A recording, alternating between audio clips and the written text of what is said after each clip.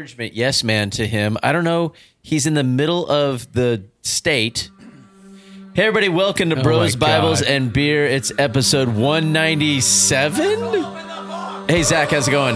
If Andy didn't get pulled over at least once this weekend, I'm disappointed. Andy? I thought I was going to. Thank God, Apple Maps. Scott? Wow, how fast are you going? Hey, Art, how you doing? Hey, if you can get him to turn his back and leave his keys on the table, Oh, man. So, yes, we have our guest host still with us, Art Greco. Guest bro. Yeah, The guest step bro. bro. The amazing... Did you say step bro? Step bro. The redheaded stepchild. Now, I want to say one thing. I want to correct the record on the ginger thing, because I know it came up. Scott and I poked fun a little bit. But I want to say, and I'm the caveat king, some of the best people I know are gingers. I have many, many ginger friends. And that wasn't made clear when we kind of said... Well, we said some people. I'm more ginger neutral. Say there. Yeah. They were without souls. You said ginger, and I thought you said gender, and I thought, oh my goodness, where are we going? We're going right into it, Art. We're going to talk about how progressive it is. Some of I your think I'm the favorite, first to say ginger neutral. your favorite people, Donald No, Trump. that joke's been said, Andy, but it's a good one. What? Okay. All right, well, explain yourself, Andy. You didn't get pulled over? No, I didn't get pulled over. I'm angry at you. No, but there's a new feature apparently on Apple Maps that they stole from Waze, which allows you to flag if there is a speed check. I think is what they call it, speed check, not, hey, heads up, cop ahead. Speed trap. Yeah, so that Andy? happened a few times. Do you want to give a little background, if you're comfortable, on the context of what we're talking about here? I'll give high level. I spent a month doing heavy research and negotiation, found a car that I think was the best deal in the United States. Flew out to Louisiana and took an Uber to East Texas with my daughter and bought a car and drove it back via Route 66 and also through what has been dubbed the 1,000-year storm that came through. Dallas is currently underwater. It is now the Dallas Aquarium. And and driving a smaller vehicle next to gigantic semi-trucks is unnerving, to say the least. But So what color is the Fiat? yeah, it felt like, oh my gosh, anything, Italians are coming. anything next to that. No, but it is a super fun car, and we had a blast, and good to be back. And it's I've driven a Chevy Tahoe since 2008, and this is The same one? the same one. The same Tahoe since 2008? Yeah. Wow. I know. So you haven't had a car payment in like 10 years? 10 years. That's pretty good. Yeah, which is pretty cool. No car payment is a special feeling when it first happens. I mean, that's just Yes. like instant raise. And then you get used to it. Yeah, and then it disappears into like Taco Bell. And, Right. Yes. So anyway, it's fun, man, and I know that there's this window of time where I'm still experiencing the new, and the new will wear off eventually, and so I'm still doing the thing where I'm like, I know it's like 10:30 at night. We're getting ready for bed. I'm gonna go outside and look at the driveway. It's still there. Still there. Oh man, it's still there. Wait a minute, I think it's mine. It's mine. That's so cool. And you got to make some memories with your daughter. I love the fact times. that you haven't mentioned the name of the car. Which is fine, you know. It's fine, we'll leave He it. doesn't We need already to said brag. It's a Fiat. Art said it was a Fiat. Yeah, it's Pink a Fiat. Fiat. It's a pink Fiat. Teach That's his why own, it was Andy. a good deal. And well, cheers to you, Andy. Thank you. Cheers. Yeah, Cheers. congratulations. Fun, always fun. And we're drinking some High West again. Continuing the series on bourbon, Bibles, and beer. Or no, but bros, bourbons, and beers and baubles. Bros, Bibles, and Bros, bourbon. bourbons, and beers. Okay, so I do want to. Sometimes I do that's want what to it feels start. like. I do want to start off, and before we got going, I was talking with Art just about how I really appreciated and loved, and my wife even mentioned, because she listened to the podcast, and to get my wife to listen to our podcast is that's miraculous. She's usually like 30 minutes, 40 minutes, but over that's a little much. And so she listened, and she was like, I just really love how Art just has these great things to say about his wife. And as Art would say, well, my wife is amazing. and I got listening to our podcast and listened back, and I made me really think a lot about, how I speak about my wife. And, she challenges me in a way that is good for my soul and growth. Because I think even Zach, you had mentioned, like, if we had people that, if we had a spouse that didn't challenge us, like, let's just move on. Yeah. Like, what are we doing? And I really appreciate that about my wife, Tanya, who just is, she's taking care of our 4 kids, and she's raised those kids, and I've been working, and she's been at home just, grinding it out and making sure, like, everything functions. And as I got to think about, like, a couple of podcasts ago, when you were originally on, Art, I had mentioned and I guess, and this isn't me changing my story, but when I was talking about I'm not a racist, but the shut up, Zach. I was talking about how we experience something and how we feel something. And I really thought about how I am with, as I was describing, the challenges that I was having with my wife early on in my life with Christ, and maybe manipulating things a little bit. And I used the phrase, like, you feel like you're being crapped on. The feeling of being crapped on was not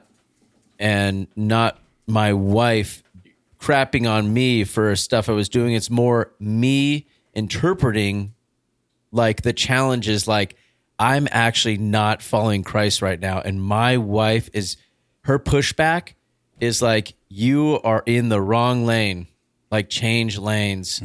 And, but what? I was going to say, sometimes, and sort of in your defense, like, it can, in the moment, depending on the state of your ego, like mine, I had a recent one with my wife challenging me on something. It can feel like that, like, oh God, in the moment, like, sure. Like, you don't want to hear it, or you don't recognize it until you cool down a little bit. It's like, yeah, no, I needed to hear that. It was about my furry costume collection, guys, but oh, that's cool. We'll talk about that on a future episode. But, I have too many, and she was pushing back on that, and I didn't want to, my ego wouldn't let me hear Zach, that. I don't have closet space anymore. But for seriousness. Right. That was a great impression of Lisa. I'm sure she'll really love that. Your wife Scott. is That was Andy. That was all Andy. Scott didn't say anything there. Scott is okay, all that to say is I was convicted, really, Art, because of your comments, and then listening back. Like, I was listening kind of like I would listen to a TV show or a movie with my kids around, and then I hear one little cuss word. I'm like, that's it.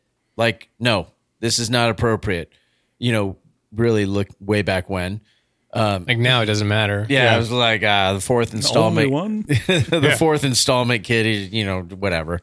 But in that, listening back to kind of a critical ear, it was like, ooh, I don't like that there's a possibility or an inkling that I may have just a little bit blown it, made my wife feel like she wasn't honored, and because I do honor her and our marriage and our family. And so I say all that in really, Art, you bring it to the forefront of like, my wife's amazing, and she is amazing. And then I'm like, oh my gosh, like, I need to make sure that I am just always aware that, like, she is the one that I rely on.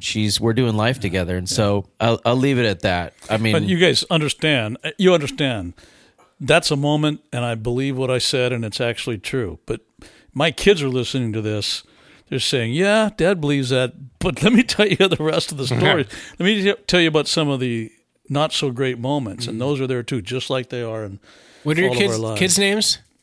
My son David is married to Emily, and my son Josh is married to Rohanna, And our daughter, Becca, is married to All right. Anthony. Then they can leave a voicemail to correct anything you say. Let me tell you the rest of the story. Anchor.fm/BBB I don't mean pod. to mean what you said. Well, but not Art, at are all. you like let's maybe say you weren't always as generous to your wife as you have been later in life. It's something you learned along the way. Are you putting or words in last Art's Monday, mouth? I wasn't. Well, it's a question. I guess it's a question because it's a I assume or I imagine it's a learning curve where you guys you're talking about how you weren't treating your wife or reacting to your wife a certain way, and that could be a lot of young dudes that just don't want to do that in the beginning of their marriage, but maybe later on. Or maybe some They people learn- that will get married in the near future that could learn from it, right, Scott? Maybe in the near future. Scott@BroseBattleSpear.com. Yeah. But that is something that you learn. It's not that you're not just like this great dude that's like, oh man, I just love my wife and I'm always praising her, right? Definitely not. I mean, not a hit against your character. I'm just saying Well, that's a it's question. worthy of a hit. Shots fired. Shots I don't fired, need Scott. anybody to hit my character. I do a fine job of that myself. Well, I was not there to hear the talk, but the first thing that struck me when you were describing that was it feels like there's definitely a combination of things that will impact how you as a man will treat your wife effectively. And some of it is learning on the job. And some of it is learning from your parents, from your father, how he treated your mother as well. And I remember when we got married, the back page of our program, we basically just dedicated, well, not dedicated, that's not the right word, but we honored our parents in that and just said, A, you're both still married, which is not as common as it used to be. And B, you gave us a great example of marriage in very different ways, but great examples for us to draw from. And realizing how much that has impacted us, it took a while to learn how to maybe employ those lessons. We didn't come out of the gate knowing all that. Well, being able to apply all those things, but yeah, I realized both of us realized that is a gift that we can't repay other than trying to give it to our kids. I was playing golf with my dad one time. He had the worst golf swing than me, even.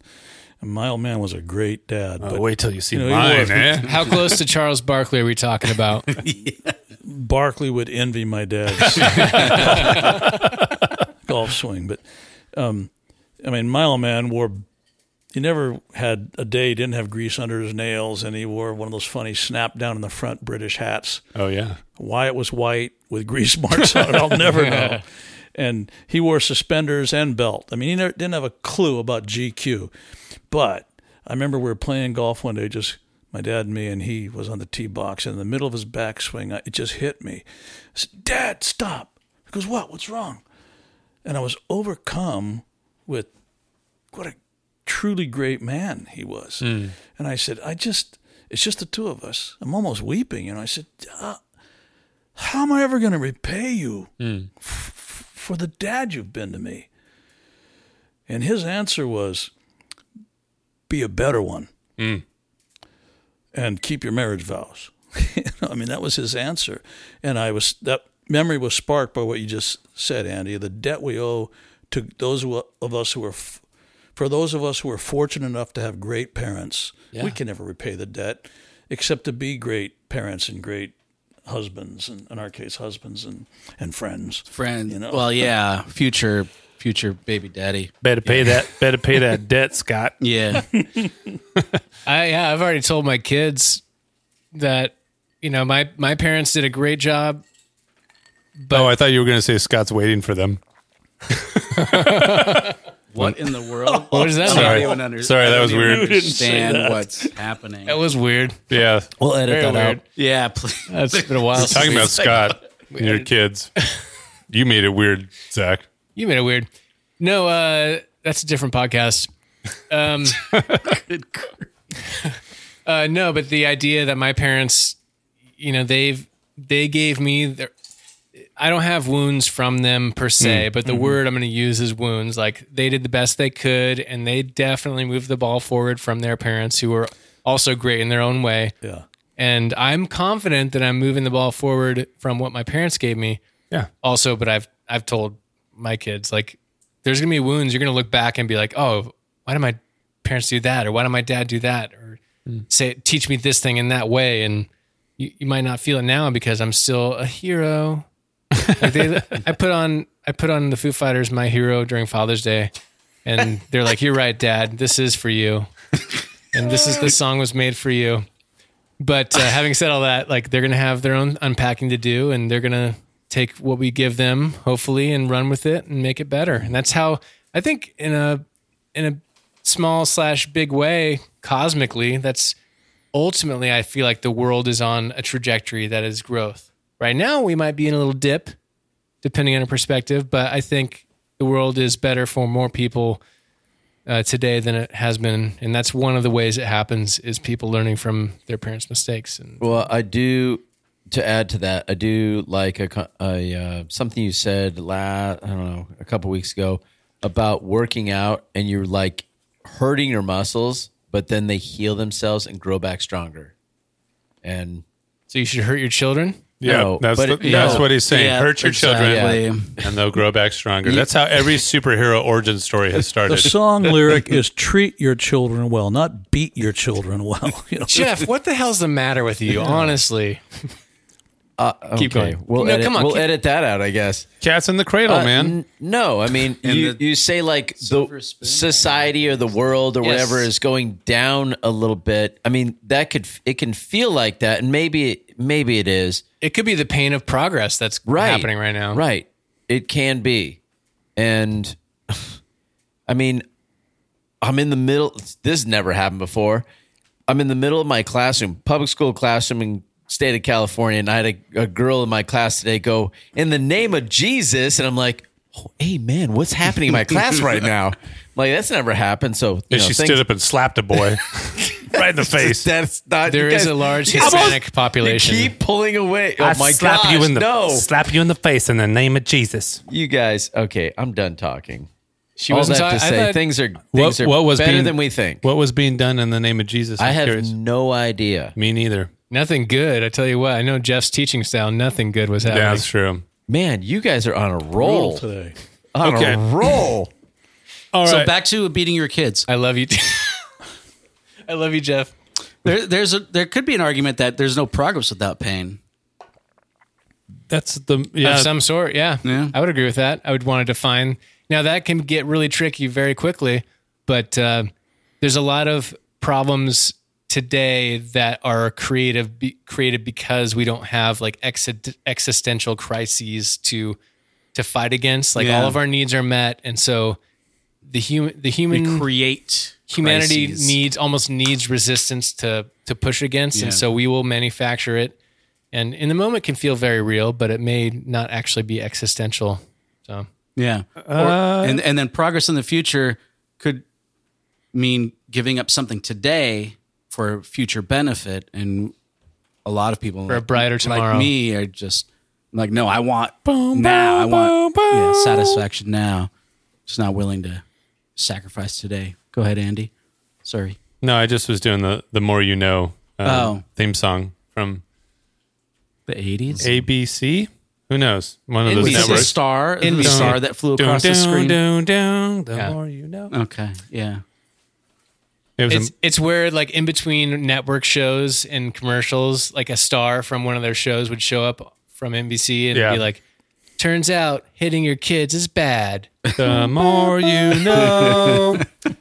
I was just talking to my daughter about this concept the other day, and to About beating your it, kids. condense it down, it was the really good ideas aren't actually that tough to come up with, but executing them and making them happen in real life is what is really hard. And that's the thing that separates people often in terms of just, well, we look at progression in whatever bucket you want to put the progression in terms of things that we see and experience on Earth.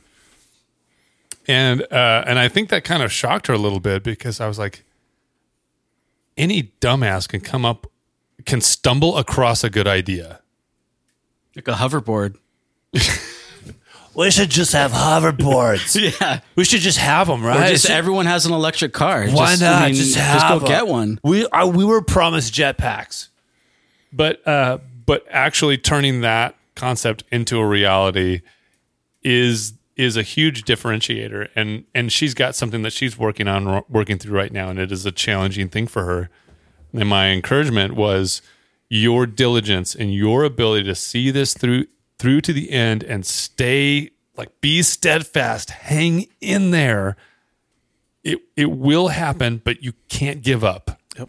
And most people give up on the big things, and that's why those potentially great ideas fizzle and never see reality. And that's why we have the 1%, and we also have the 1% of the 1%. I have a phrase I use sometimes is there's always something good waiting for you on the other side of not giving up.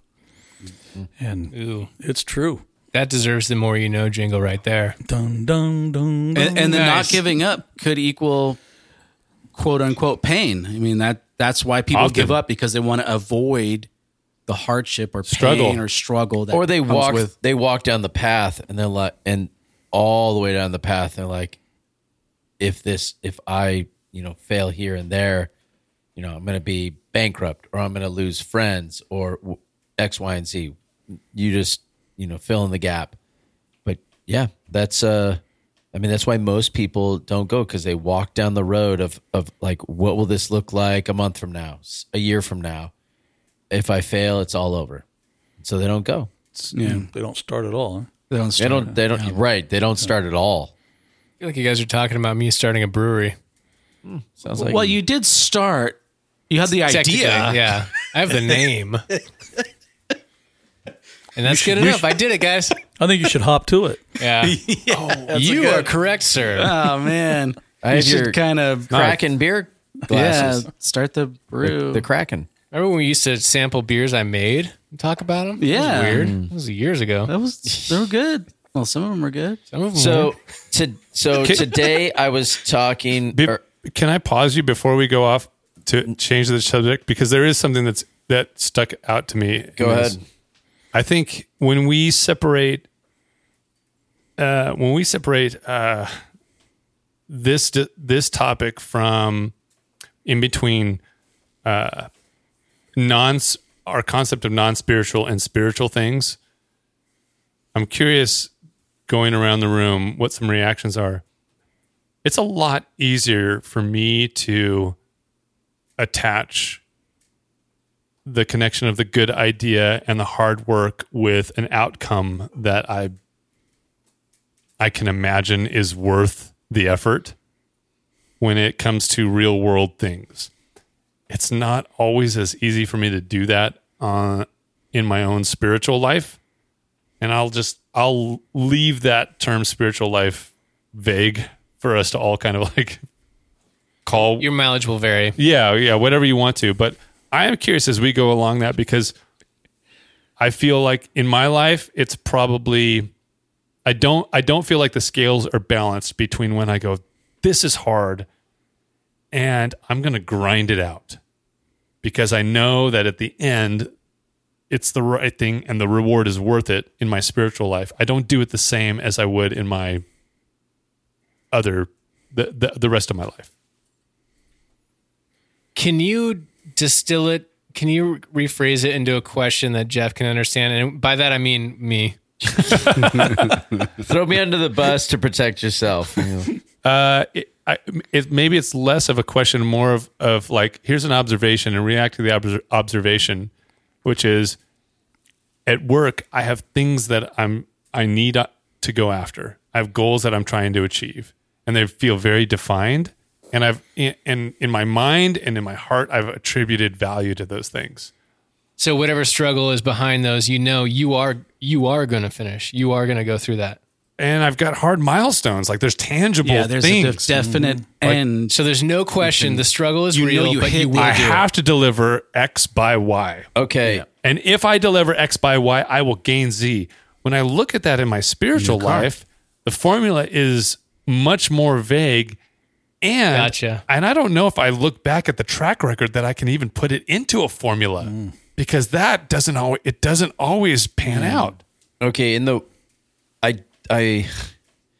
is Jeff gets it, Zach. very interesting Dummy. that you're bringing this up because I had this conversation with some guys this past week, and they said, "What Jeff are you?"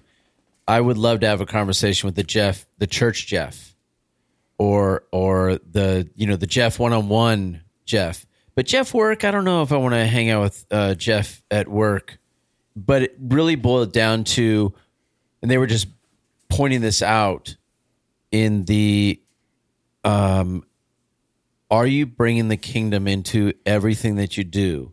And so you're talking about things that we do, like we're doing this at work, but how I would define this, how are we doing that? Are we doing it in a godly, spiritual way? Because you can drive home something in the corporate world in a godly way and still get it done. And you can look at yourself in the mirror, because there's people who they're like, I've experienced this recently with, lenders where they're doing things and trying to pass stuff off that I'm like, you are not, there's no way you're a Christian. If you are, your work, is not the same Office you. Chad is different than church Chad. Right. Yeah. I'll condense it down into like a really simple statement. Reading the Bible every single day is a really good thing to do. And it's really effing hard. As long as you read it the way I read it. For me, it's really hard to do. And I'm not sure I can count on or quantify the benefit. Okay. I know it's generally good. But when it gets hard or it's easy to prioritize stuff away from that, you don't, because the benefit isn't so tangible, you do that less. But we're talking about give up quicker. But we're talking about this idea that we as humans need to exercise the muscle to like exhaust it and actually damage it in order for it to grow, right? In order for it to heal and strengthen. And we're damaging. When we say damage it, don't get lost in the metaphor. Okay, Yeah. yeah. Sorry. Don't follow it too closely. Because it could work if we say we're damaging our self, like our natural sinful self. Sure. The exhaust. Or exhaustion. make it stronger. I can see Sure. that, yeah. You kind of get where I'm going though. Like Yeah. that general concept applies. So it may be painful in some ways. I don't want to get up in the morning. I don't want to read my Bible. I want to sit on my ass, or I want to sleep in a little bit and drink some coffee and then maybe look at my phone for a little bit, and then I got to go to work. That's what sounds nice. Or even to have a healthy spiritual practice that you need, it's going to take time away from things that are legitimately good, like your kids and your wife, even if it's just for a few moments. And so you avoid doing the thing that will make you spiritually, ultimately, it's going to make you a better husband, a better person, maybe even a better lover. But Not possible. oh, wow. Nice. Hey, we're not Told all you on she's top wonderful. Of the mountain. We will expect the feedback from Brenda next week. I can hear her laughing from here. I want feedback from your wife. That would be incredible.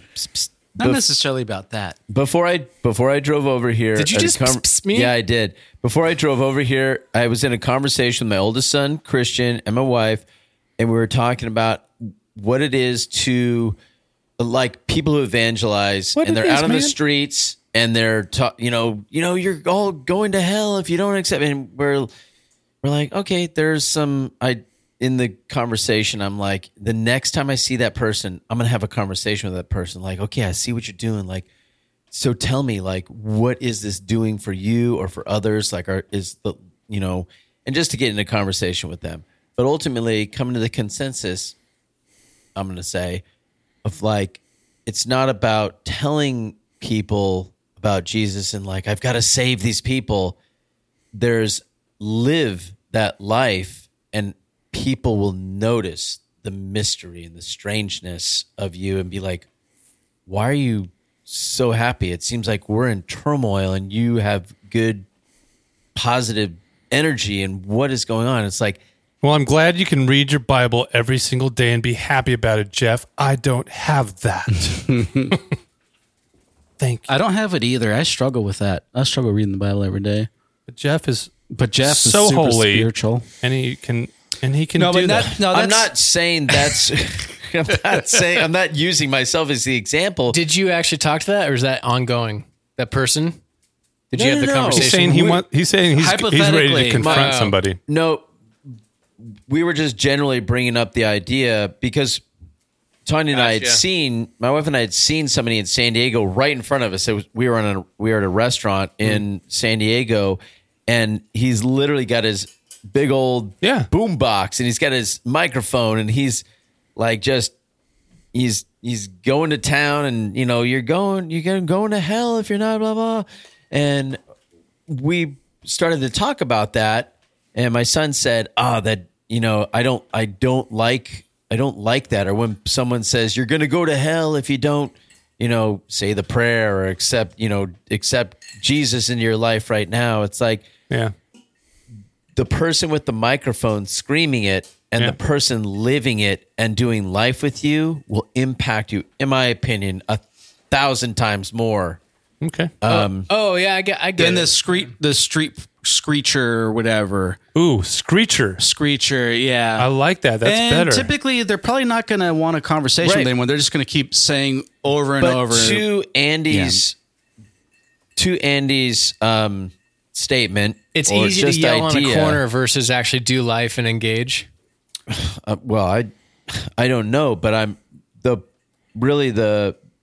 to add to Andy's idea, it's like we may not see results because we're not living in a corporate world with Jesus. We're doing this life and living a spiritually Holy Spirit filled life. I mean, that's the hope. How we get there is unique to everybody, I think. Well, and not having an end. There's no end goal in Christianity, spiritual growth. There's no I'm gonna once I reach this point. I don't know about that. Is there?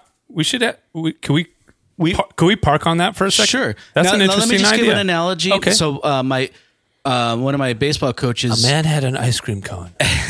one of my baseball coaches talked about your growth as a baseball player, and let's say you go out and you spend you do your practice, you do your regular practice, right? But let's say you stay 15 minutes later, and you take 30 more ground balls. How much better did you get? 30 more. 30 more. But what is that in the grand total? You might not be able to quantify it specifically, but let's say it's 2% better. You got 2% better at taking ground balls.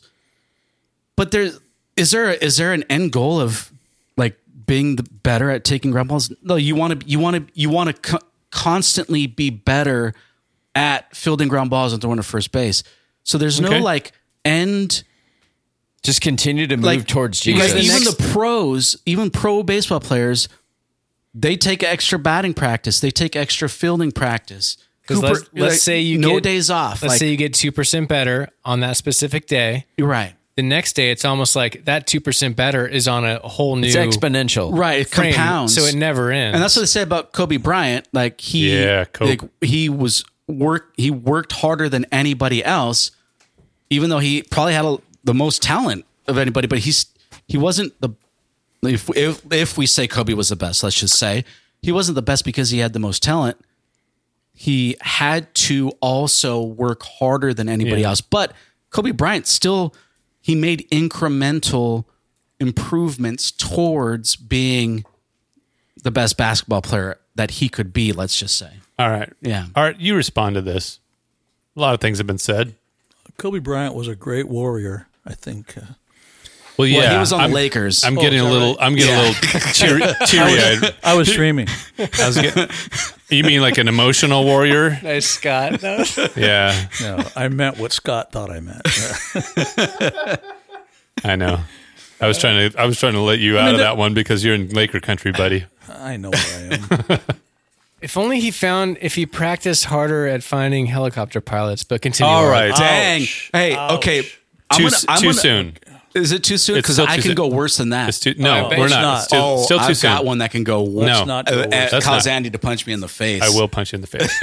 I don't know. I think there are, in my experience, there are equivalents to at work. You have these goals, you get rewarded for them, you get unrewarded if you don't reach them. And so you're sort of motivated by that. You're motivated by the progress. Feels tangible. Yeah. Oh, I got from A to B. Now I can go from B to C. Yeah. But I think there are versions of that, at least in my experience. For instance, I'm a quitter, and I've always been a quitter. When it got hard, I quit. If I naturally could do it, I kept going. But any time there was something difficult, junior high, high school, as far back as I can remember, I quit. I've done that. Instead of pushing through. Yeah. So now in my Christian life, the fact that I don't quit feels like a huge accomplishment and reward. I think, doggone it, it didn't go that well, but at least I didn't quit. I carried through. I followed through. We didn't quit this relationship, or I finished that book, or whatever it might be. So it's kind of a pretty low bar, but for me, it's a really high bar.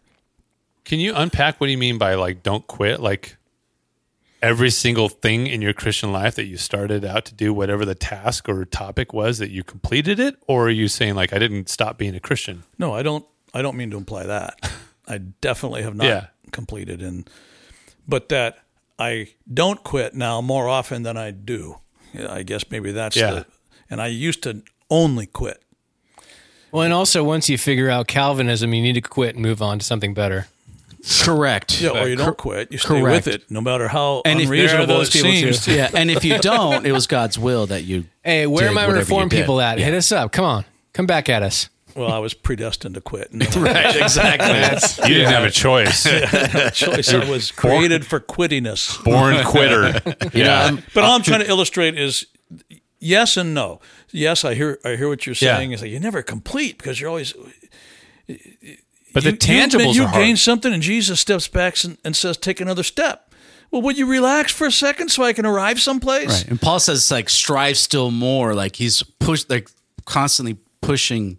I feel like if you answer one of life's deep questions, like I'll say answer in bunny quotes, but often it just illuminates like, oh, there's 4 more questions. It's like watching Lost. It's like, oh God, here we go again. But you're invested in it, and it's just like it's fruitful. And Jeff looked raring to speak, so I will defer. Well, no, I think Art had more. That's enough for now. No, I'm ceding my time to Jeff. No, I do. I'm gonna affirm what Art's saying just about you feel like there's an accomplishment, and I've mentioned before, and I've mentioned so many times, like really my faith is the nucleus is, I mean, with Jesus is my marriage and my family, and I mean, if you have a family, if you have a marriage, then it's hard to not say that like this is the center point for everything. And if this, I'm trying to remember the pastor, he's in New York, but he said, if your marriage is functioning well, then that just, it bleeds out into everything else. Mm-hmm. Bleeds in a good way. And if it's not, it just destroys everything. And so in that, I mean, my wife and I, having run several, marriage 8-week courses and having run a marriage retreat and just listening to couples, it's like, if that's not functioning really well, then everything else doesn't work. And so when I think of, like, if I thought of my marriage as like we're a corporate juggernaut, like we're functioning well and everything else is easy. And like I can come back home. We're destroying these other couples. Look at us monopolizing the couple market right now. we've closed down at least 17 or 18 other marriages. Like Quitters. They were quitters. Everyone has their individual marriage bucket, and if somebody's marriage is doing better than yours, it takes out of yours. It's like everything's connected. zero Jeff, you're dominating. Yeah, man. we're paying dividends this year. But all that to say is, yes, I think we can quantify like our Christian walk based off, at least I can. I think my wife would agree that like we can look at this and be like, okay, we're scoring goals here and things are good. And we can bounce it off the fact that we can say this is good because there have been times that it hasn't been good. Like you can't have good without evil. Dude, what you just said, I know we've talked about it a couple of times You previously. should have but called him bro. It's more appropriate. bro. Dude, bro. That phrase, how we love others is how we love God, feels like it's very pertinent based on what you're describing there, because oftentimes I think, at least I personally will take a definition of spirituality as being like very introspective and very like inwardly focused, meaning I need to go off in a place and spend time with God alone, and we will connect deeply and secretly and privately, and it'll be special. But when a friend of mine said that to me 15 years ago, how we love others is how we love God, my first reaction was like, that's wrong. No.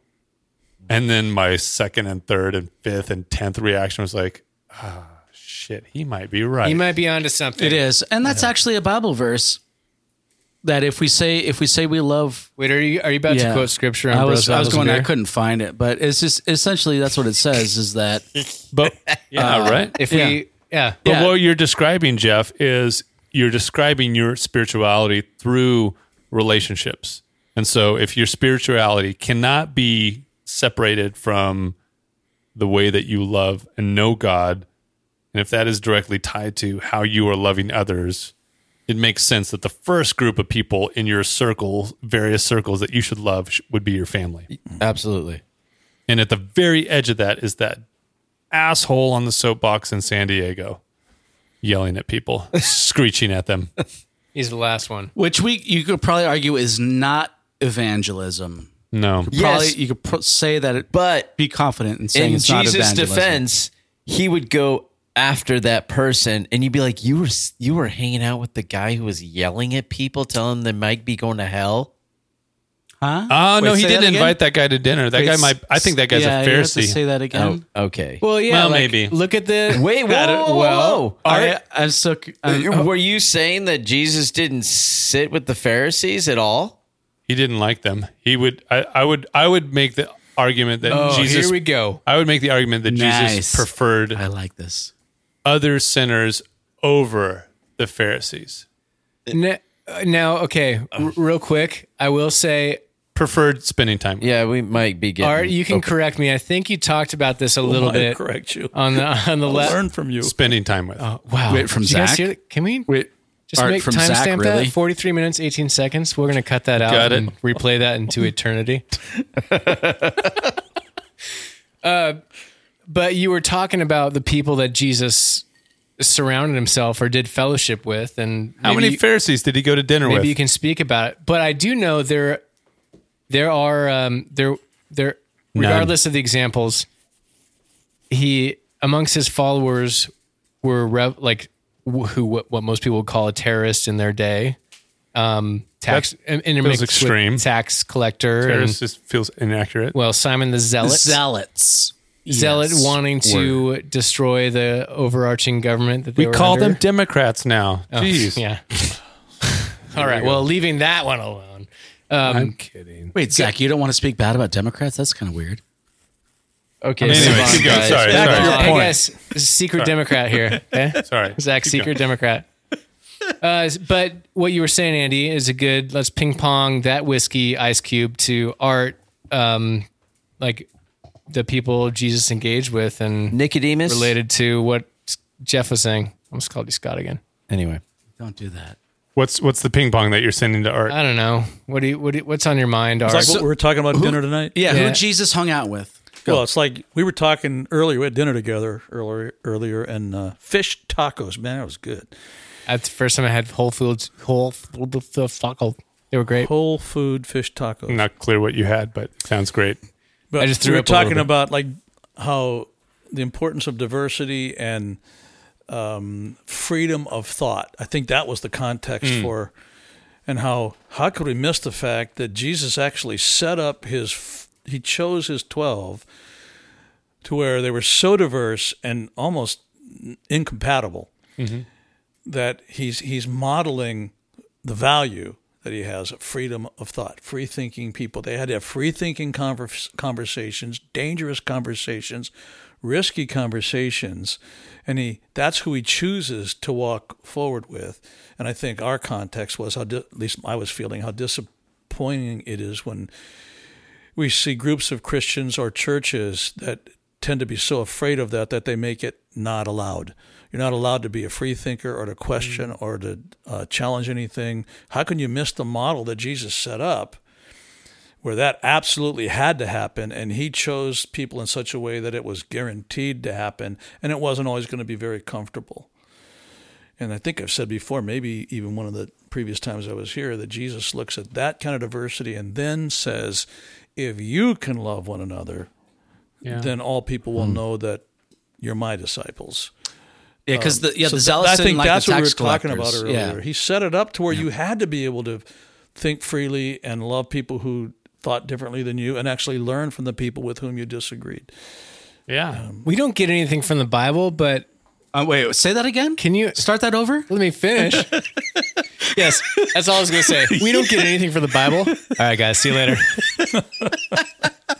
Bros, Bibles, and beer. Great. Thanks, Art. We don't get anything unless we read it every day for 30 minutes a day. The way Scott reads it. Which I have 1700 already minutes. said I struggle to read it. I don't read it every day. But we don't get anything we don't get a lot of context from the Bible with like the interactions of the disciples. Like thinking about some of the knockdown, drag out late nights that Scott and I have had. Can you imagine? Like you got the Jewish tax collector and then Simon the Zealot and all the different demographics within Jesus' disciples. Like if they were actually like living and moving together, there must have been some crazy arguments. It's not like, we're just moving together and everything is flowers. Like, Yeah. There's no way. It was like so much color to that Well, and situation. they even argued about like who's going to be the greatest in the kingdom, And pulled their mothers into it. Yeah, it's like they're no, don't talk about my mother. Leave my mother they're out of human. this. Yeah, they're human, and Jesus didn't pick a homogenous Jesus didn't pick from a homogenous group.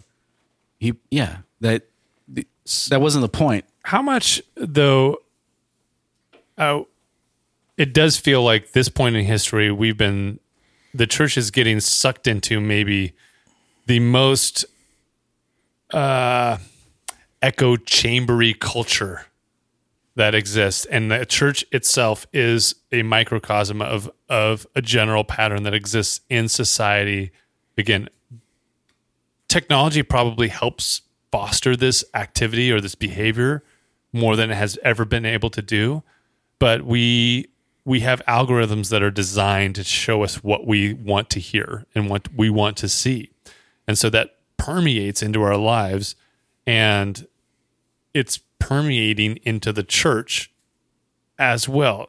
And what you've described is it shows up in ways that, like I'm going to tie previous episodes together, it shows up in ways that we feel a little nervous when someone asks a question they're not supposed to ask.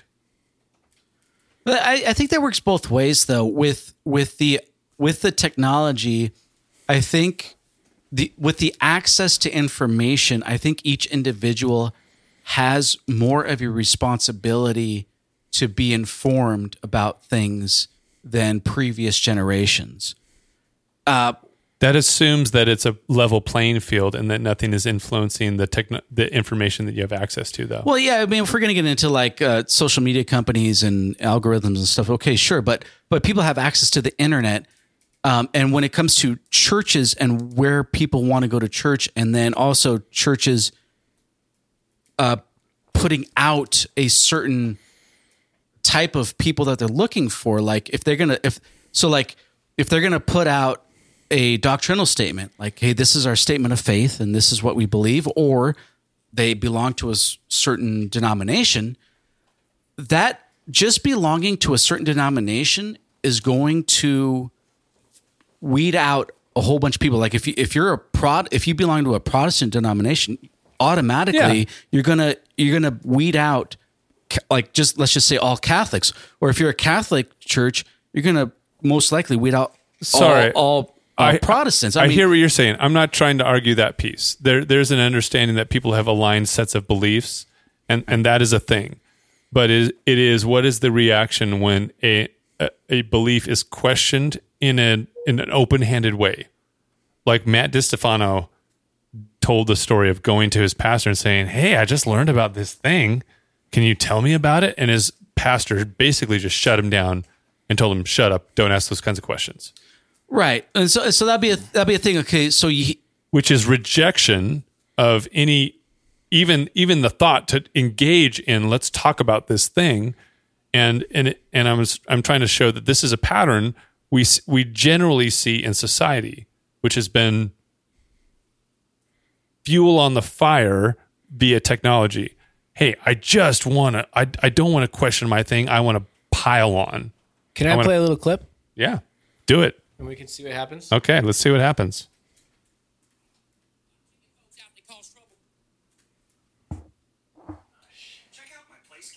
Oh, cool. Zach did not pay for commercial-free access. Sorry, my company did that to you.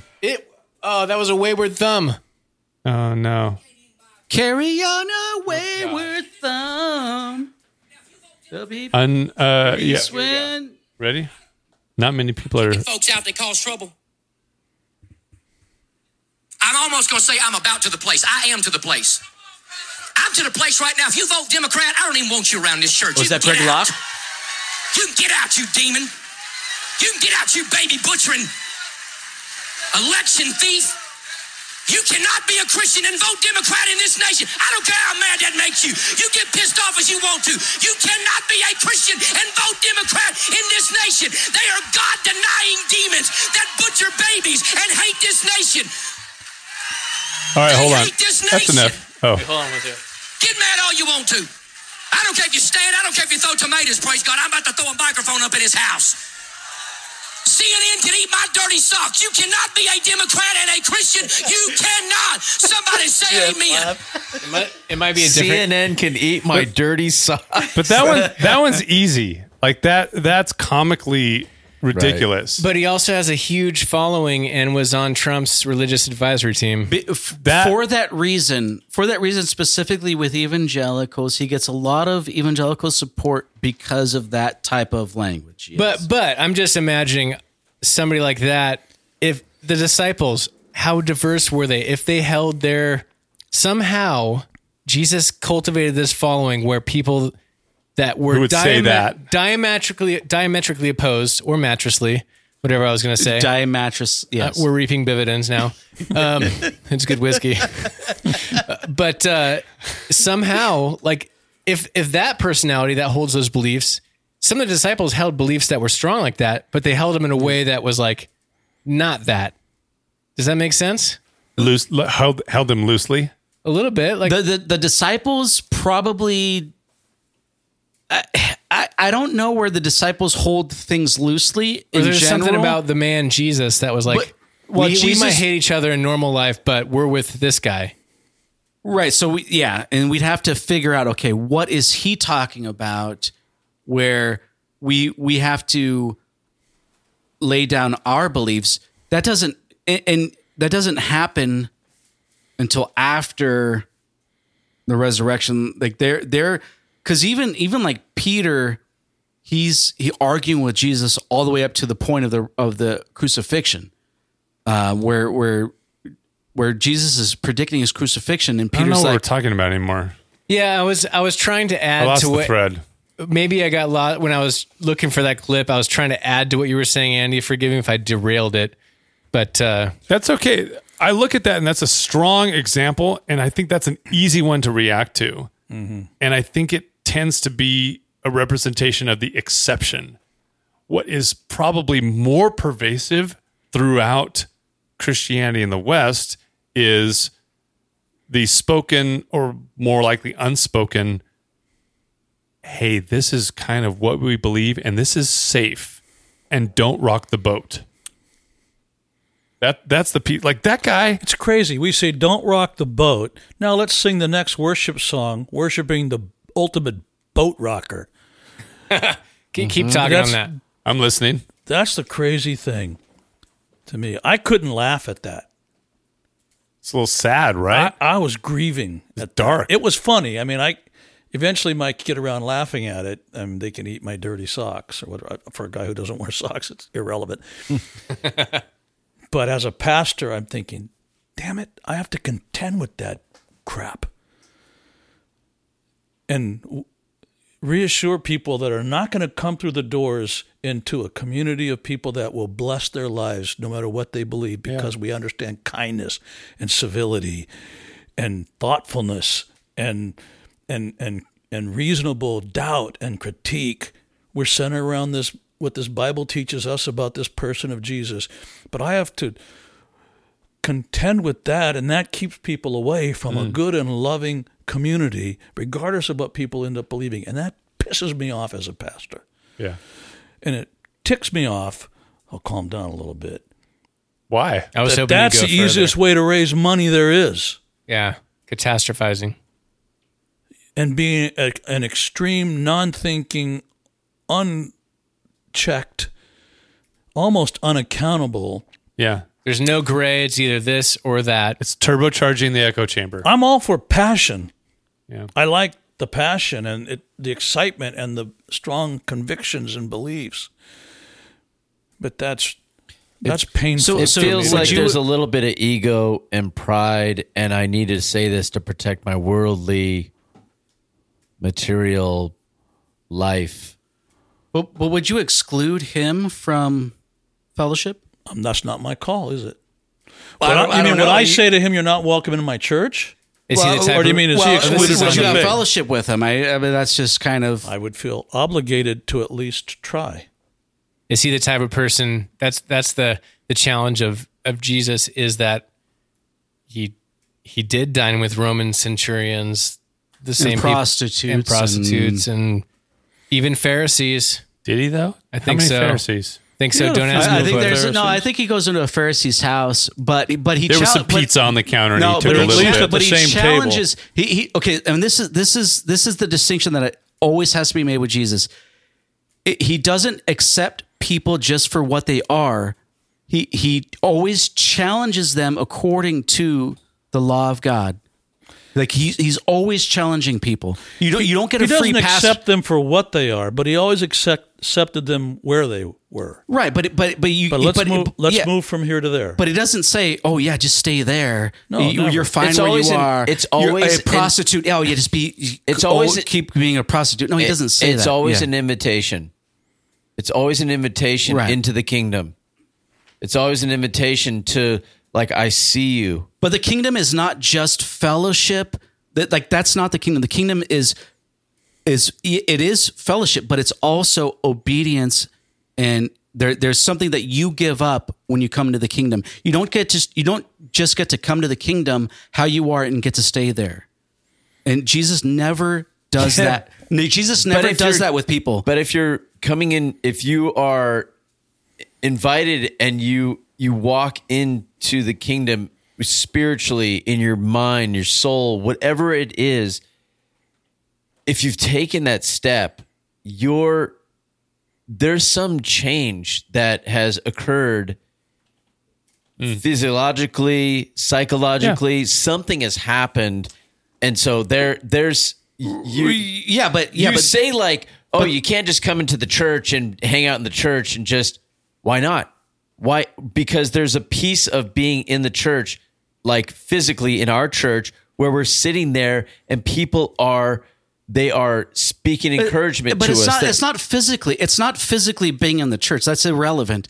It's where It's you. not irrelevant. No. It's where you are spiritually. Jesus doesn't invite people to come in to the kingdom of God. He doesn't say you got to come in here and be this way. Okay, we're not talking about like immediately magically you change how like you change your behavior magically all of a sudden. But you can't come into the kingdom of God and stay the wretched sinner that you are. He's always challenging people to be obedient to the kingdom of God. They don't get you don't Because How long do I get? because because you as a sinner, you have room to grow. you as There's more space to be better. God wants more out of you. Yeah, because you as a sinner, why would you think that you individually you're good the way you come in? Jesus invites. Why would you think that? Jesus invites us into his kingdom Yes. to sit and sometimes rest and sometimes listen and learn. Yeah. And at some point in our own time, in God's time, we do move in some way or fashion into understanding, even if it's just one minute little mustard seed. I don't think you guys are arguing. I actually don't think. I think you guys are. I'm not talking about a magical moment. You step through some doors and you're changed magically. Scott, I'm not talking about that. I love Narnia. No, but you are The wardrobe. You are talking about negating somebody. How am I doing that? You're saying you don't get to just be here. I know. No, Yes, you are. No. So I'll have the court reporter read it back. So let me. Scott, are you in fact clarify. seeing red right now? Let me run it back. It's not let me just run Scott. it back. That Jesus invites everyone into the kingdom, but the examples we have over and over of Jesus interacting with people, he doesn't go, hey, however you are, that's great. Stay that way. He's always challenging people to be Absolutely. obedient to the law of God. And Scott, True. Scott, I got you. I don't think. Do you? No, I was I've got talking you. to Jeff. I have but- one more No, example. I know this is great. This We're is all in the great. same room. So just when I see my I'm just glad it's not directed at me right now. when I see my son's baseball team, when I see my son's baseball team, there's a couple people sitting on the bench. There's the starters who are out. Let's just call it living the Let's just call them the following- better kids. just following which Christ. is true. That But is the kids true. on the bench, Sinners. that are going nowhere, or at least they're not starters. That's where Jesus is sitting. He's sitting on the bench with those kids. Okay. Shut up. I think you guys. No, you guys. Hold on. You guys are not arguing with each other. You're having two separate conversations. I can totally sum this up, and I can show you how you're saying the same thing. It's going to fall short, but go ahead. It isn't. Andy. I think we should take a break and go take a ride in the Fiat. It isn't. Okay. There's no substitute to the fiat. Scott is not saying the sinner is not welcome in church. Scott is saying The sinner doesn't get to sit and sin in shut church. the hell up. Damn it, You almost Jeff. said Scott. I know I did, because we always say shut It's up, so Scott. natural. It's so natural. It is. Scott is saying Scott has a legacy. We're not going to edit that Jesus doesn't want you to sit and stay stagnant in Amen. your sin. out. Amen. And Jeff, you agree with that. Scott, am I paraphrasing you correctly? Yeah, let's go around the room real And quick. so what I he think wants, we'd all agree with and that. so what he wants you to do is he wants you to recognize you are welcome as a sinner, and Jesus wants you to move beyond that. And that is every Christian that comes to Christ is saying they are sick. They need a savior. That's how it should Agreed. be. That no one comes to Christ because they think they're righteous. They come to Christ because they're not righteous. They're sick and they need a savior. They need his righteousness. So it's not a point of bragging. So it's Scott, saying I am sick. I can't do it. What's the stopwatch on for a sinner? Well, so that depends, and it could be different for each person. Like, how long can I go to what's 17 minutes. How long can I go to Living Water and I just want to be there. with you guys your gay partner, your married same-sex partner. Let's go to the extreme. I was going to use heroin. Okay, I like to do heroin every Sunday in your church. But we can go in the church would be a different story. Okay, fine. But yeah, fighting. Did you say we could do gay? Fine. Yes. Stop. We are talking over each other. This is shitty podcasting, and we need to be better. So I'm going to pause us It's and great podcasting one at a time. Right. in spurts. One at a time. So Zach, if 1,000 points of if we life. go with your question, are you saying it should be an infinite amount of time? That wasn't my question. Well, no, but if That was mine. But if you're gonna put it on me, like No, I'm not. I actually agree. I think where Scott and I would disagree, and all of us would have a little disagreement, is like, yes, all of us agree with the sinners. The point of Jesus is sinners, like restoring people and healing. right. And there might be disagreement on how that's done. Some churches, it's like, yeah, if you're gay, come and be here. You're welcome. But if you want to serve coffee and people know you're gay, you can't do that. Like some churches are like, no, be involved in everything, like, so there's going to be a different line. And I use gay because I don't hold this view personally, but to most Christians, the LGBTQ I plus, or I'll just say some, you're right. Caveat. Would say like, that's something that God views as sinful. But most Christians would also say, yeah, come to church. Like, please come to church. Right. So we would all just disagree on like what level you could be at church or be involved. Yeah, but most Christians, apart from some of the more drastic ones, would be against. So I'm agreeing with you that come to Jesus. I'm agreeing with the broad spectrum of what you were saying. I'm not arguing against that. Yeah, so I think most of us would agree. I guess to ask the question. Okay, if you know a dude that just let's say it's Thursday. I don't know. Let's just say hypothetically it's Thursday. Sunday's coming. Thursday. You know a dude. He's married, but he went on Thursday night or Friday night. He went and had sex with a prostitute. It's adultery, at least. Right. At the very least, it's adultery. Not to mention bad stewardship. Right. Correct. With this money, right. Because prostitutes these days can be expensive with COVID and all. Jesus. Oh, my God. But would you say Sunday? Masks, Jeff. Shut up. Keep going. Would you say, hey, that dude on Sunday, hey, serve the coffee, man. Go serve in children's ministry. Yeah. This is where would you be okay with that? So at some point when we're talking about sin, Scott. No, you're filibustering a little bit because you just asked me a question and then you went on to keep teaching. Go ahead. This is where the rubber meets the road, where there would be, like, when you know the person, there is a process of like, oh, you are involved in church, but you are doing this thing out there that is not love and that is harmful for your family, and even if not yet, it is planting the seeds of destruction in your family. I am not arguing at all against like nipping that in the bud or confronting, turning the tables, whatever metaphor you want to use.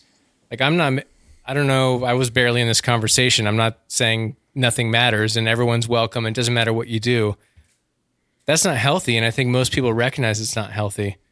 What draws people to, I think, Jesus, there is this like piggybacking a little bit, Jeff, when you're saying, when you recognize perfect acceptance, perfect forgiveness, love, shamelessness, all while recognizing the wounds you've created in yourself and in other people, that can have a profound effect on you and be life-changing.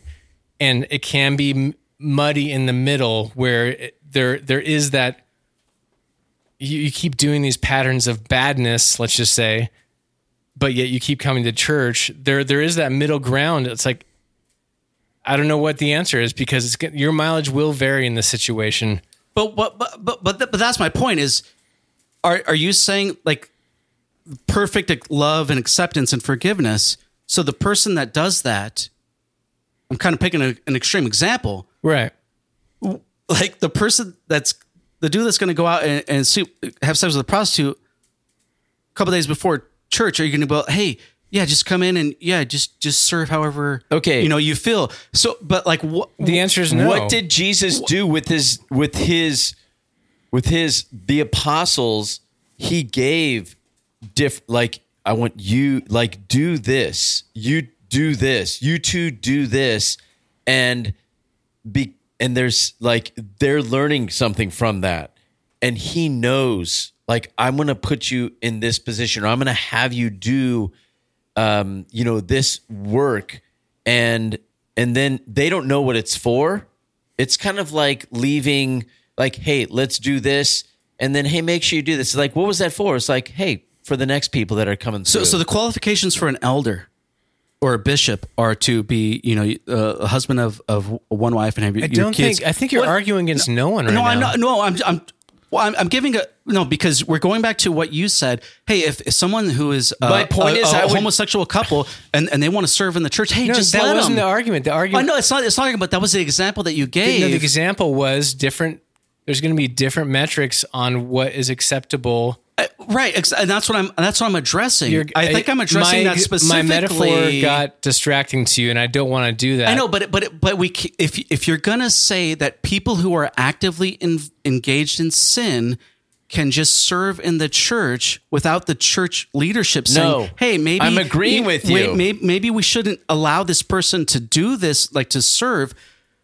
I have a friend. I have a close friend that cheated on his wife years ago. If I knew that person that was involved with church, if I knew that it was going on, I would have been a fool to be like, yeah, well, that's just, he's going to do what he does, and to let that slide, knowing that it was creating a path of destruction that might be insurmountable for him, and it could damage the image of the church or all that other stuff. That's unacceptable. It has to be addressed. That's what it seems like you're saying, though. So I'm trying to clarify that. No, go ahead. I'm not hearing that. Because I hear you saying that would be a very unloving friend of me. I'd be terrible and happen when I saw him moving toward destruction. Right. What loving friend would not try to intervene? Right. And even say, it's actually, there's not because some church rule that if you did whatever you did on Thursday night and come to church that you can only serve coffee or can't serve coffee. We don't even need to get to the church rule. It's not in your best interest or your family's best interest for me to encourage this duplicity in some way. I want to encourage instead health. And I don't want to encourage you to do anything as an usher or a greeter or a coffee server or a street sweeper for the church, whatever, that would give you the impression that you can keep moving toward destruction without us trying to intervene for you. Right. That's what I'm saying. That's what I think I hear them saying. They agree with you. Well, I heard Zach giving a rebuttal against what I'm a fight, Scott. Well, no, because when I said something and Zach's response was, "Oh, this person who is doing distracted this you. thing." No, but that's the example you gave, Scott, and so that's what I was trying to get at. Scott, is that are we going to have a conversation, or I was trying to respond directly to what right you now we're said not having a conversation because you're interrupting me, Scott. Right now you're seeing red a little bit. I'm not. I'm calm. Okay. We're agreeing with you in principle. We would disagree on the details. Well, we I guess we'd have to go back to it, but go ahead, Jeff. My example of I have to pee, but Andy left and peed a long time ago and he hasn't come back. My example of the apostles in that, so take people who maybe need to learn a certain lesson. Like there are things that if it really does feel like I go through experiences where like, man, okay, God is using something that I've done and I need to learn a lesson here.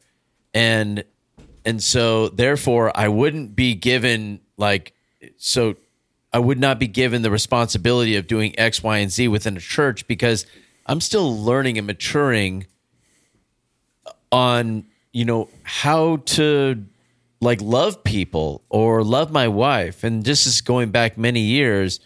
There's this kind of worldly thing where I my wife and I experienced like this amazing moment, and literally instead of our family breaking apart, we actually came together. And next thing I know, people are like, you should be an elder and you got to run a marriage retreat. When I look back, I'm like, that was stupid. Like, you called somebody who had been a Christian for 2 years to be an elder, and everybody affirmed it because, and no offense to anybody who was like, yes, we bless that. But when I look back, I'm like, yikes. Like, even I was doing research and I'm like, someone who is green as a Christian should certainly not be an elder. And I look back, I'm like, that almost, I hate to say it. And I think I warned you about that. Yes. Did I not? Yes, you're correct. And not to say that you didn't do a good job, but I'm just saying that we talked about it and I kind of gave you that warning. Like, yes. But all that to say, like, we have to be prudent in like what positions we give people. People have called the church like it's a great hospital. People come there to be fixed, and there are people who they come as sinners and in terrible addictions, whether it's pornography or cheating or alcoholism or whatever it might be, and they're hurting and broken and they are lost and they need help. And they don't need to be the coffee deliverer. They don't need to be, running some ministry come in and the be church. served. Right. They need to be around people who are healthy and who love well and lead well. And that is what I see the church as. It's a great hospital for souls and hearts, and we do a disservice to people who are coming in and know, like, as an elder or as a leader or just as a husband, a friend, a man in our church, when I've seen some people that they're like, I really want to get into, doing this. And I'm like, can we have lunch? Like, tell me about how life's going. Like, what do you see you want to do, at the church? And like, I want to get involved in this and this. I'm like, how's life? Oh man, I just got divorced from my wife and we're going through crap. And I think my kids hate me. I'm like, okay, if we were at a hospital right now, could you tell me your symptoms? Well, I'm hurt. I'm broken. My heart is crushed. I'm like, okay, let's just have lunch and let's just live a little bit and maybe get healthy. And then maybe come to the point where we say, okay, now why don't you just serve coffee, on a Sunday? But that's so far out in the future. And, it's not that, Zach or myself are saying, we're agreeing. Like, there's a place for people, and there's a place for people who are healthy and feel a strength in where they are in their Christian walk, where people who are coming into the hospital were like, hey, we love you. Like, you're here. I don't know how long it's going to take you. It may take years, but know that there is a rock that sits in this church that you can rest upon and talk to and go do lunch with and listen. We're here. And that's what I found at our church. And now I'm trying to be that in our church. And as somebody said, hey, we're not young anymore. And I'm like, oh my gosh, because I was Speak for Who yourself. said that? Who said that? Was it Art? Did Art tell you that? I didn't say it. because I was thinking Art said it. No, Art didn't say it. I was thinking there was a gentleman who I had lunch with a couple weeks ago. What do you mean, you And people? he said this, but that was in response to me telling him I was hurt and lost and broken, and I went to like a men's camp, and a man just turned around as I was telling him a story, and he put his hand on me, and he just prayed over me. And I was in tears. I was wrecked. But also, it's a moment where I'm like, my goodness, this man was a rock that I rested on, and he prayed for me and encouraged me. And oh my gosh, it affirmed like where I was going in my walk. And I'm like, okay, we are those people. Like the men in this room at our church, we are those people. And like, Zach is... So you're saying it's not us? Zach... Just that room. Zach, I got to tell him, Zach is like, he is an open invitation to his home.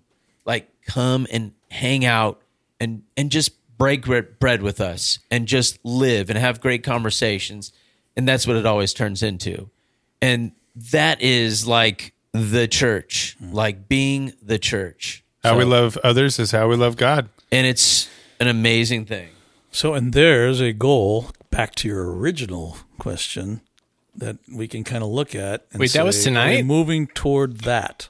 Do we see more of that now than we saw last year or the year before? That sense of being able to navigate how welcoming we are in appropriate ways to folks who had a rough Thursday night and still are showing up on Sunday morning. Let's get better at that. What would that look like? Those are goals kind of like the business goals. Yeah. I mean, there's even some, I mean, it's silly, but like, I remember when I was younger, I would write down prayers. And I'm not good about it anymore. But there were times that I would come back Obviously, later. you bought a Fiat. A pink one. It says Mary Kay on it. What's that about? You guys, it's peach. There's a difference. It's salmon colored. But those there are markers, because maybe the answer is those changes can happen, but they don't. It's not binary. We're not flicking a switch on and off, and it is the 2% getting better that you described, Scott. And when you look back at where you were a year ago, and you have a way to mark that and measure that and go, oh my gosh, look at the things that I was dealing with and struggling with a year ago.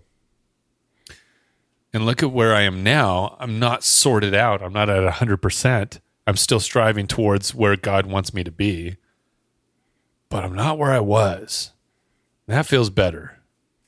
I feel better that I wasn't where I was a year ago, and I've still got a long way to go. And you always will have a long way to go. Always. Yeah.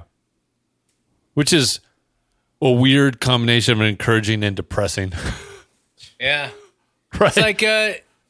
It's like the marriage thing, the marriage metaphor works great. It's like a small microcosm, which I think is redundant, but it's a microcosm of just spiritual yearning, whatever form that takes, Christian or anybody that's looking for truth, no matter how that manifests in your life.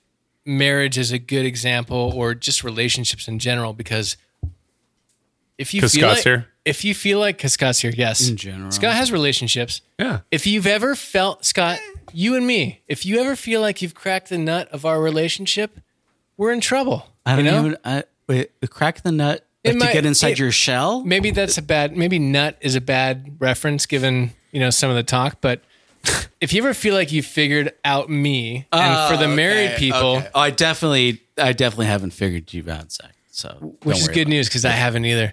But anybody in a marriage or a deep relationship, if you feel like you've got it, generally you're like way further off than the people who are like, I just don't get it, but I just want to try. I want to keep striving, and I want to love them better and know them better.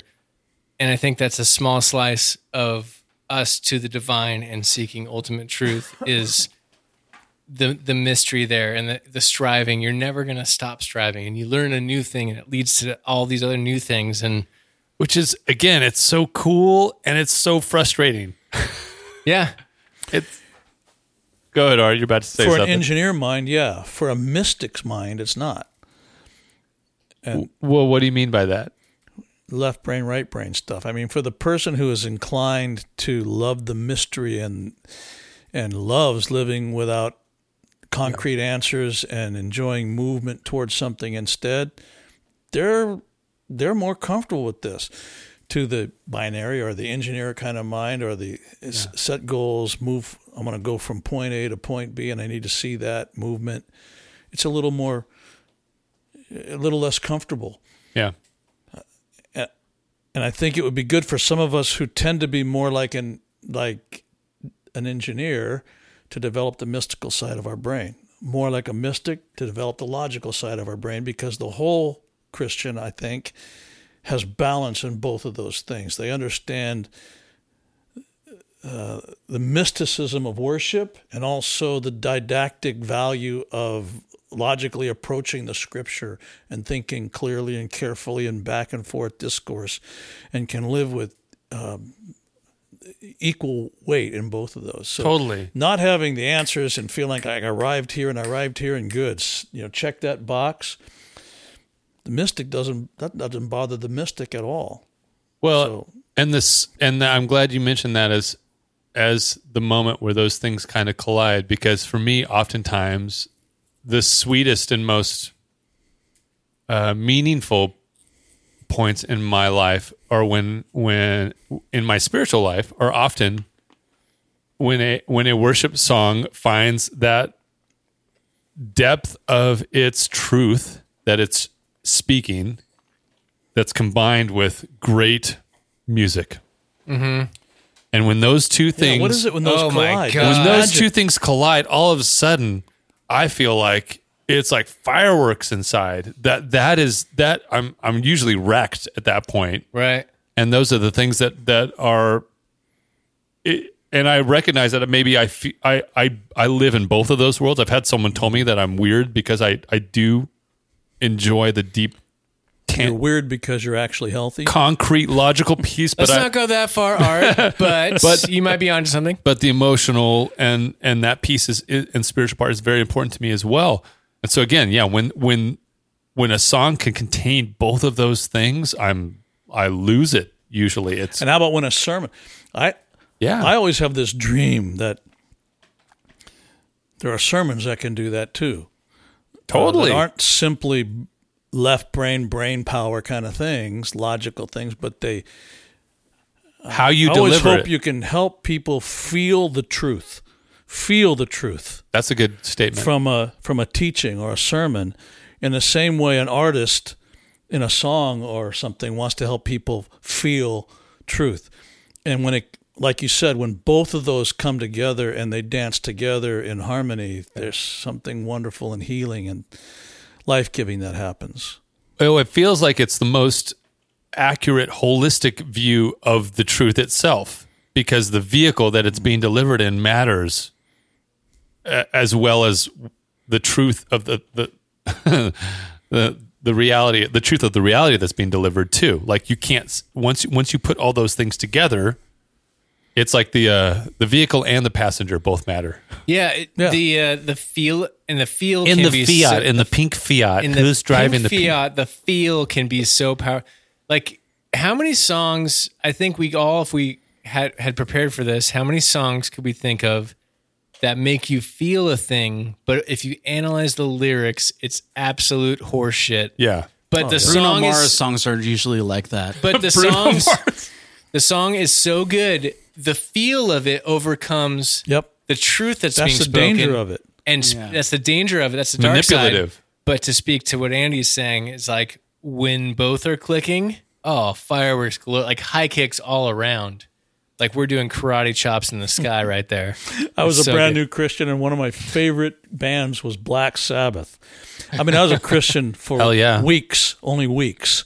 First And song I learned was Paranoid. sincere as I could be, and I had a cassette deck, and I had a dump truck. I had a dump truck business, 10-wheeler dump truck, and I'm driving down Highway 50 on my way between San Jose and San Francisco, and I got my cassette, and I'm loving Jesus, going 50 miles an hour with a load of asphalt. Listen to Black Sabbath, and I'm singing, "My name is Lucifer, please take my hand." And I thought, wait, what did I just sing? What? And I took the cassette out and threw it out the window at 50 miles an hour. But it's one of those moments where the music is so good that it overpowers the message, and you have to realize that message was, bad, and the music was so good that I quit listening to the message. Maybe it was a cautionary tale, And you also- took it the wrong way. Sorry, Ozzy, but Sorry, Ozzy. Well, Jesus talks about that. worship him in spirit and truth. Like it's not. Not or. Yeah, it's got to be both. And I'm not equating spirit to your emotional feeling. Spirit is something different. It's the Holy Spirit. But it's also the truth, and learning that truth is vitally important.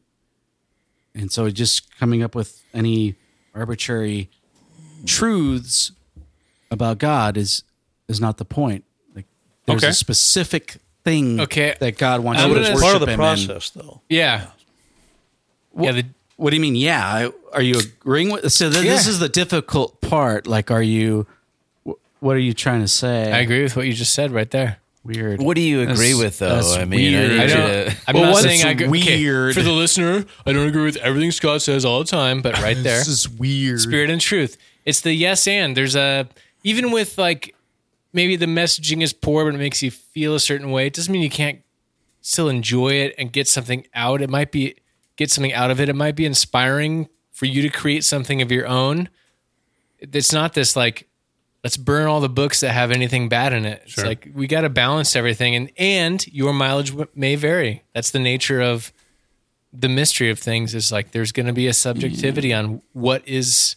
But well, that's my question. Creating something of your own. If Jesus is talking about worshiping in spirit, I'm not talking about writing a new Bible, Scott. Right. Okay. So that's right.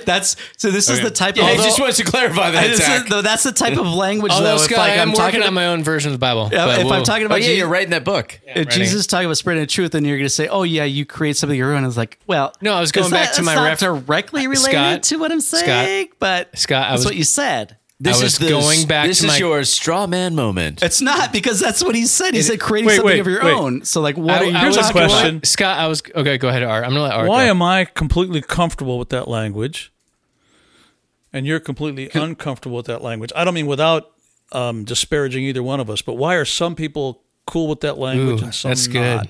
Okay, so that's a great question, and but that's my question is that if I made a statement about Jesus talking about worshiping him in spirit and in truth, and then Zach makes a statement about creating something on your own or of your own. I was going back to the example, Scott. That is weird to me, because I don't worship Jesus of my own creation. I worship Jesus based upon what I learned from Scripture, because I don't create my own Jesus. And you're hearing me say that I might be. I don't not that. I don't know. It's so vague. Like I could say, "Hey, be a creative worshiper of God." Okay, but what is? I think tonight, Scott. I think tonight you accept Christ as your Lord and Savior. Well, yeah. Christ, according to whom? The end is nice, would be Scott. the question, because that's the thing. I got you, Scott. The language Scott, is so vague. Scott, I got you. And we got to land this thing. We do. Well, I should say I have to leave at 8:10. Hard out. You have 7 minutes. I have a bit of feedback to read. Oh yeah. But a quick response is that I wasn't talking about what you said directly. I was going back to me talking about the lyrics versus the music and how it makes you feel. If you hear something, you don't believe in something, and you just toss it out, there could be a mixture of like, this makes me feel this way. That might inspire me on to do something, piggybacking on that music. I was talking about the music, Black Sabbath, for example. Okay. So the lyrics might be shitty, or you don't. Maybe you like evil. The lyrics in times, but ultimately you don't believe that. But the music is inspiring. You can use that. You don't need to go burn that book, as it were. Maybe you do. This is where that's the thing, right? Maybe you did need art to burn in that moment. Art needed to throw that out. I needed to. I was in first grade then. I couldn't be first grade. I had to be careful spiritually. I was in first grade and I couldn't. And there's nothing wrong with that. There's nothing wrong with throwing the Beatles albums out. No, you don't throw a Beatles album. You never throw a Beatles out. Yeah, everyone knows that, Scott. And that doesn't make you a fundamentalist to throw music out. Right? Yes, is that right? Is someone going to criticize that? Close. I looked up Wikipedia. It was just a picture of someone burning CDs. It doesn't make you a fundamentalist if you don't want to hear that type of music anymore. then just don't listen. I will say I think this. that's the difference. Don't listen versus Context burn when you're it. talking about No, why can't you burn it? thoughtlessly Like, it's yours. Why can't you burn a it? tune, even a worship song, and originally we were talking about, can a worship song, the music be so good that it engages you and you think you're worshiping, but then when you realize what you're singing, it's a thoughtless worship. It's not spirit and truth. It's just sort of engaging that creative spiritual Emotional. side of us. Yeah. Still Yeah. to this day, the song "Split the Seas" so I can walk right through is Oceans, the most. It is a lightning bolt in my heart when I hear that song and I hear those Well, words. that's No Longer Slaves, right? Yes. Yes, that is Same song. That inspires no us. just slaves. Yeah, penetrates not my oceans. heart, and I have was a no other choice but to just let go. And and there's other songs. Even though literally there's never been a sea that's been split that you can walk through, and somehow yet it's meaningful to you. Well, I don't okay, know what not you just okay. said, Yeah, if you say okay. individually for Jeff, But- sure. Worship the songs. There are some pastors that are like, you should worship every song. It's all to God, and Worship the song. but there's other sounded a kinda little weird. different. But the other, every song speaks differently to every individual. oh, shoot. Zach has 3 minutes. You got to go now. Do it. That was my Sorry. that was my cutoff. Sorry. Hey, I apologize. He has and 3 you guys minutes. are welcome to talk, but I do have an email to read. Do it. Do it. Guess what, guys? This is from months ago. I was responding to a couple of people that want to be on the podcast, and we got future guests coming up, which is great. But I scrolled back through the emails. Amidst all the spam, I was like, oh, shit, this guy emailed us back in March or something. Oh, my gosh. You're We missed fired. the Canadian and this guy back in He March. was a new listener at the time. had one Maybe job. former listener, but I'm going to read it. Scott, you want to be responsible for emails I don't read now? emails, so you it'd be don't. even worse. Yeah, he was sitting around in the Let's church, do. Scott, All right. waiting to be yeah. taken care of. Here he goes. Casey, this is from Casey. Hey, I just found your podcast. I'm going to do some editing because I haven't heard back on whether I can read this, so I'm going to be very anonymous. God, you're even gonna set that up. Caveat aren't you? king. Yeah, right. Hey, just found your podcast. I'm enjoying it. We seem to have a lot in common. I appreciate craft beer. I'm the head brewer at a microbrewery just outside of. I am a Christian Bible reader, and I have been leading Bible study on a college campus for 9 years. Oh, that's nice. amazing. I already love this guy. I know the college. I can't say it. BYU. I don't know if you. Yes, it's BYU. amazing. I don't know if you already addressed In this. Jesus' name. Still a new listener, but in episode 178 about worshiping Jesus, one of you referenced the triumphal entry in an attempt to argue Jesus was upset that they didn't understand why he came. That was probably me. Not as a political leader, but as a sacrifice. The podcast got a bit heated at the time, and I was having a hard time following along. Sounds right. Sounds correct. normal. It's par for the course. Standard. Yikes. So if I misunderstood the argument, I apologize / would like to apologize. The timeline, according to Luke, has Jesus weeping over Jerusalem because Jesus knows that the city within 30 years will be ransacked. Then, while riding into the city, ironically, the people start to worship him. The religious leaders suggest that Jesus rebuke the crowds, and he says, if I tell you to stop, the stones will cry out. That seems to prove that Jesus did not deny worship. Side note, I think this is the Keith Giles one, reacting to Keith Giles, Yeah. former Oh, guest. yeah. He Oh, wrote my a blog post saying, goodness. stop worshiping Jesus. And Jesus would not that want is you to Yeah, way worship. and I back. asked him specifically some questions. I think Yeah. this was before the actual interview with him because we reached out and got him on. Okay. Okay, yeah. Regardless, that seems to prove that Jesus did not deny worship. I could think of at least 10 other situations where he doesn't correct someone for calling him a messianic name. The times he denies worship seems to be strategic.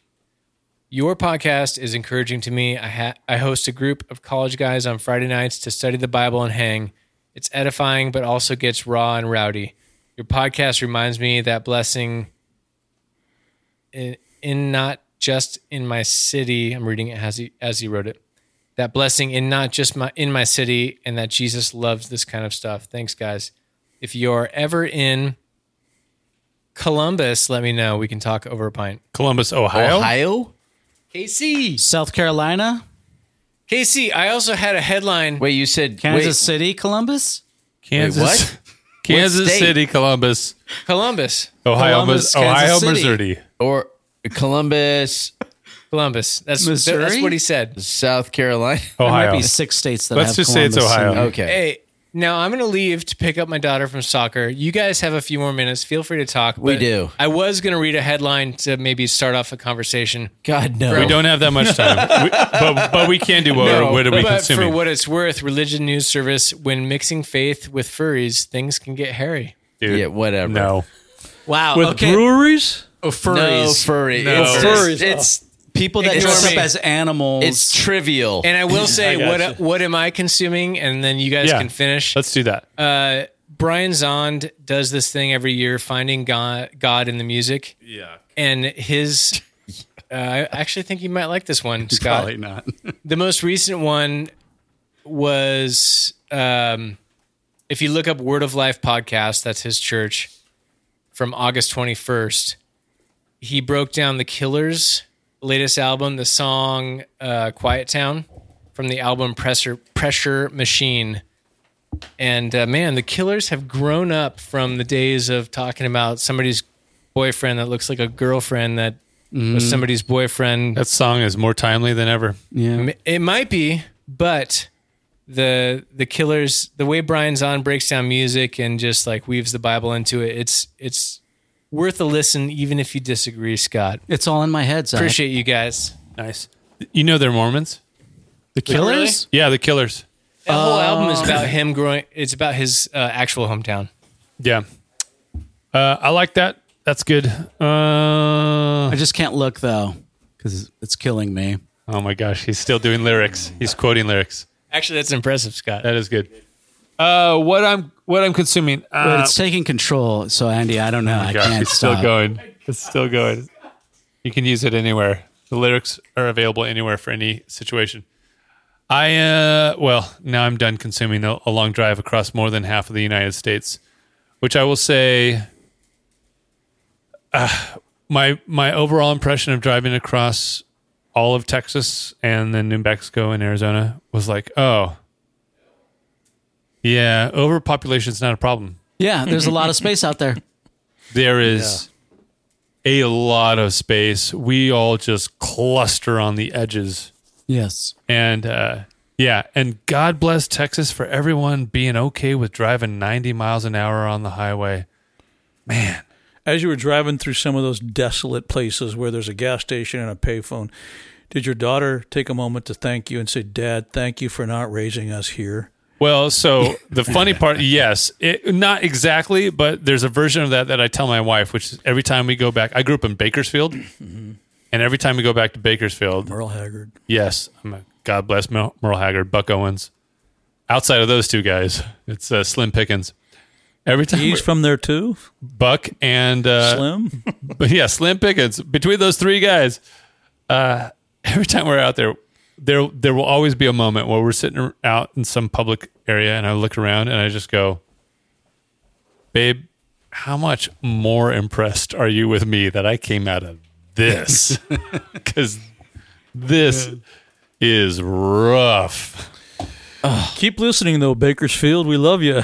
Keep listening. Yeah. Oh my God. Is And that just like Jesus, we want you to be Yeah. more than what you There's a are. path. There's a path out of there. You can get out of there. Yes. Just don't bring your Bakersfield to Southern Orange County. Do bring your housing costs, though. We would really appreciate We that. would Good appreciate night. that piece. Okay, Yeah. Jeff or Scott or Art. What's happening? What are you consuming? we're at the end. We're at the end, brother.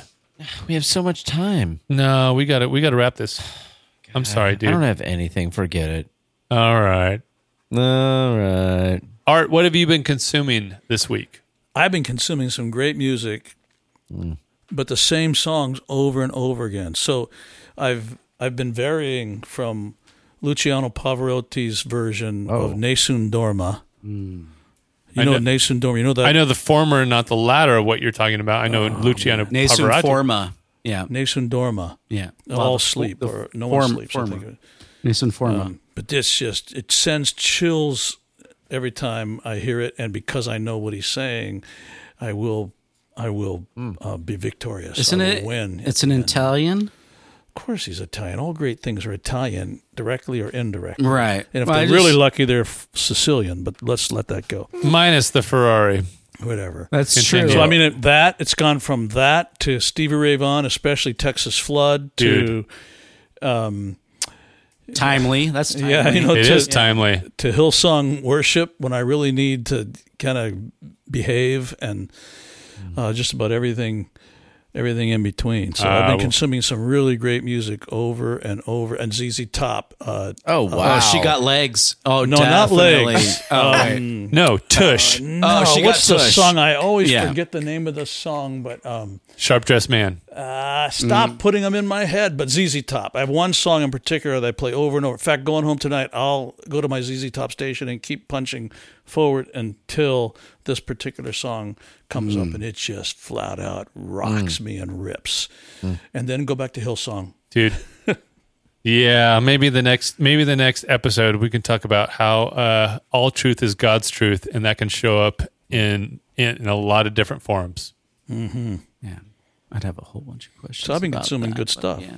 Okay, I like that. I have been consuming good conversations with brothers, and I will point out, Art, you had a quote, and it was pretty much the theme of a message that you gave. Courage is only experienced when there is fear. And it's Yeah. it's such a great way to live life. And in conversations that I've had with a lot of men, I'm like 4 or 5 guys that I've had conversations this past week, just at church, and just, hey, let's get together for lunch or late day coffee or something like that, or a pint. That it always comes to be, it's like, I just don't know what to do. This is difficult. I'm like, oh my gosh, this is a theme. Like, are you going to jump into this? Like, there's some angst, some tension, some fear. It's like, what does that take? And it's always like, you know what? We're men, we're husbands, and that's really been the conversation. It's like, you got to jump into that conversation with your wife, or you got to jump into the conversation with your boss, or you got to be in that with, your friend. And it's a theme throughout. I love it. I'm back into a place where I love to be, and that is just having conversations with good men, some that I don't even know well, but when you ask certain questions of people, it's so great to just listen to the life they're living and just get to kind of dig a little bit. So that's what I've been consuming this past week. That's good. Scotty. Sweet LaGrange. Oh, heck yeah. LaGrange is the best ZZ Top song. On to you, Scott. I never heard that one, but You just don't know you have. Trust you. Yeah, you're true. Yeah. Scott,